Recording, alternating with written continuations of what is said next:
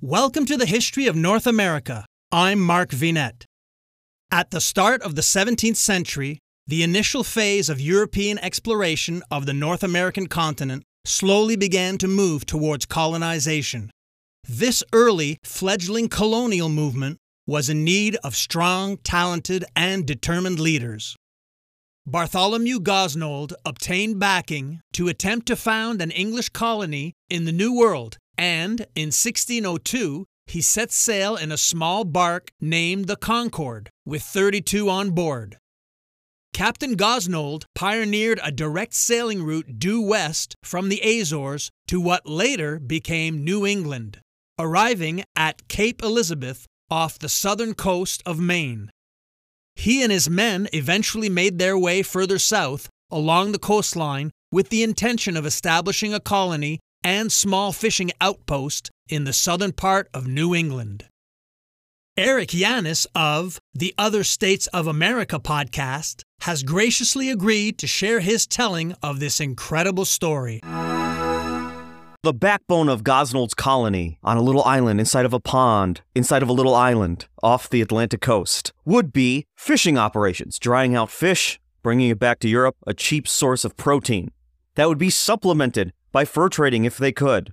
And believe it or not, the stuff that Gosnold really packed his ship with was sassafras. Yes, at this time, sassafras was seen as a medicine. It could be used in medicines anyway to cure many different diseases, or at least treat many different diseases. The big one, of course, was the French pox, which we know today as syphilis, which is actually one of the few diseases that actually moved from the natives of the New World back to the Old World through the Spaniards, showing up in the port towns of Spain as early as 1494 or 1493, somewhere in there, very quickly. People are people. They get into things with one another, and as you can imagine, it spread. But let's get back down to specifics on Gosnold's colony. June 5th, 1602, they're busy building their storehouse. 50 armed natives arrive on Cuttyhunk Island. Some sources say this is the Mi'kmaq who they interacted with earlier, but the location of where Cuttyhunk Island is, Elizabeth Island as they called it, would probably indicate that it's the Wampanoag or their close relatives. Brereton records that he approached them as the representative of Gosnold's people, and he slapped his chest as a sign of peace, and he presented his weapon as an either-or. Did you come in peace, or did you come for war? Lucky for all the parties involved, the natives returned the gesture of peace. Brereton and the rest of Gosnold's men, they communicated with the natives through signs and gestures that would be reciprocated on the other side. They didn't have the semi-shared vocabulary that the Mi'kmaq had further north. Actually, further evidence that this was not the Mi'kmaq. The same amount of French, English, and especially Basque words just aren't present. They're too far south. After this interaction, the natives would hang around. They would leave at night, but they would come around periodically. About 2 days after their first encounter, Gosnold's men share a meal with the natives. They sit around a fire together, and the natives share with them tobacco. Many of the English never having it before or knowing really how to ingest it. And so the natives found it quite funny smoking tobacco for the first time. So the natives got a little joke out of that. But Gosnold's men had mustard, which is something the natives have not had yet. And so for the first time ever, the Englishmen give the natives mustard to try out. And just like tobacco, you got to get used to mustard. So to have a really strong mustard for the first time ever, the natives puckered their faces like they just ate a ghost pepper. And of course, the English were very amused by that. On another date, one native who got to know the English fairly well brought around his wife and daughter just to see the English, which means a couple things. One, he felt safe enough to bring his family to see this group of strangers whom he'd become somewhat familiar with, but also that the English were such an oddity for this area of New England that he would bring his family just to look at them. The English were just odd enough that they were kind of a sideshow, a freak show. And so from this little bit of the narrative, we can see that, yes, the natives felt some safety around Gosnold's men, but they were still incredibly foreign and strange to the people of southern New England. Very different than the Maine coast. Often, we don't actually really know when certain Europeans group really started showing up in different parts of the east coast of what is now the United States, because it was usually private traders who wanted to keep their trade clandestine. And so little details like this help to kind of fish out, okay, were the English down in this area very often? Probably not. This is 1602, and all signs from the natives point to they're still an oddity. And in the midst of all this, Gosnold is harvesting sassafras. He already got a bunch of cod off the coast of Cape Cod, for which he named, and a couple natives actually help him cut down trees, probably in return for the metal tools they were using. But this is where things take a turn real quick. A couple of Gosnold's men, they steal a dugout canoe. They find it. They just find it on the beach and they take it because for them, that's an oddity. That's something they might take back to England and be like, look at this thing, which is something that happened before. The many times native watercraft especially were taken back to England or Paris and shown off.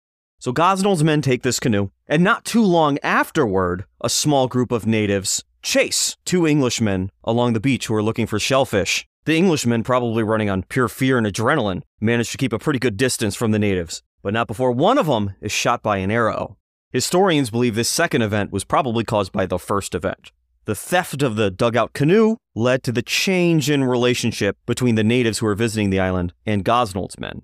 Now Gosnold, again, he's not looking to make a new nation. He's not even looking to make a sprawling colony that we'll know later as like Massachusetts Bay. He's not looking to make a Virginia colony. He now is assessing all this new information. His boats are full of goods. The money is already essentially made. There's been this one violent attack, and he has noticed things have gone missing, implying that the natives have been stealing these valuable metal goods that they otherwise would have no access to. Finally, in assessing his provisions, he noticed that he really didn't have enough supplies, enough food to last overwinter for the planned 20 men who would stay behind. One of those 20 being Gosnold himself, while Bartholomew Gilbert would bring back all of their sassafras and organize a return to Gosnold's colony. And so when he gave his men the choice, there were still 12 guys who were willing to overwinter. But in his risk-reward calculations, Gosnold finally concluded that it was time for everyone to go home. The entire colony was to be packed up, and on June 12, 1602, they headed back to merry old England. And talk about perfect timing on their return, they dropped anchor on July 23rd at Exmouth, with the last loaf of bread and the last drop of water gone. But then the legal troubles began. As it turns out, Sir Walter Raleigh was not happy about this expedition, nor had he sanctioned it despite his nephews, or at least one nephew, being present. Raleigh argued that he had exclusivity, or a monopoly, on the resources coming from the area in which Gosnold went. Now, if you look at the original rights given to Humphrey Gilbert, his half-brother, that 600-mile zone from Roanoke would actually reach Cuttyhunk Island. In a straight line over the ocean, Cuttyhunk Island falls within that 600-mile range. Furthermore, Raleigh was still exercising his rights to this area. He claims in this very same year, 1602, he sent out an expedition under Captain Samuel Mace, who returned with his own cargo full of sassafras. And so Raleigh immediately seized his nephew's share of Gosnold's load, and then proceeded to sue Gosnold for the entirety. Gosnold, not without his own connections, he was the first cousin once removed to Sir Francis Bacon, would have the ability to fight this lawsuit. But now let's move on to legacies. The place names: Cape Cod, Martha's Vineyard, the Elizabeth Island chain. But here's a sneakier one. The Gosnold-Raleigh affair back in England demonstrated the need to get Sir Walter Raleigh out of the way. And we will see how this will spiral out into creating the New England that we all know and love. But the most direct and important legacy probably lies with Gosnold himself, a name you might recognize. As it turns out, his experience in this short-lived colony that he founded would inspire him to imagine grander things further south. And he became the prime mover, or the first mover, into putting together the Virginia Company of London. And he did much towards guaranteeing a royal charter for that company. And then he was a big part of the financing, and then he himself and his extended family became the leadership of the very early settlement of Jamestown, the place where Gosnold would die, as many did those early years. Because of his short-lived colony, we see the defeat of Sir Walter Raleigh, we see the founding of the Virginia Company of London, the settlement of Jamestown, and thus the beginning of the American South, and permanent inhabitation of the English of the North American continent. What is colony? As important as it is because of the things it led to, directly or indirectly, the colony itself could have been very important had Gosnold just decided to stay and things gone his way, and relations with the natives worked out. What could have been? Had the men stayed, Cuttyhunk would now be a national shrine, the first English settlement in America. Jamestown and Plymouth would be denied their glory. Join me next time as we continue our tale of the exploration and early settlement of New England. Check out the YouTube version of this episode, which has accompanying images. I'm Mark Vinet, and I hope you're enjoying the ride.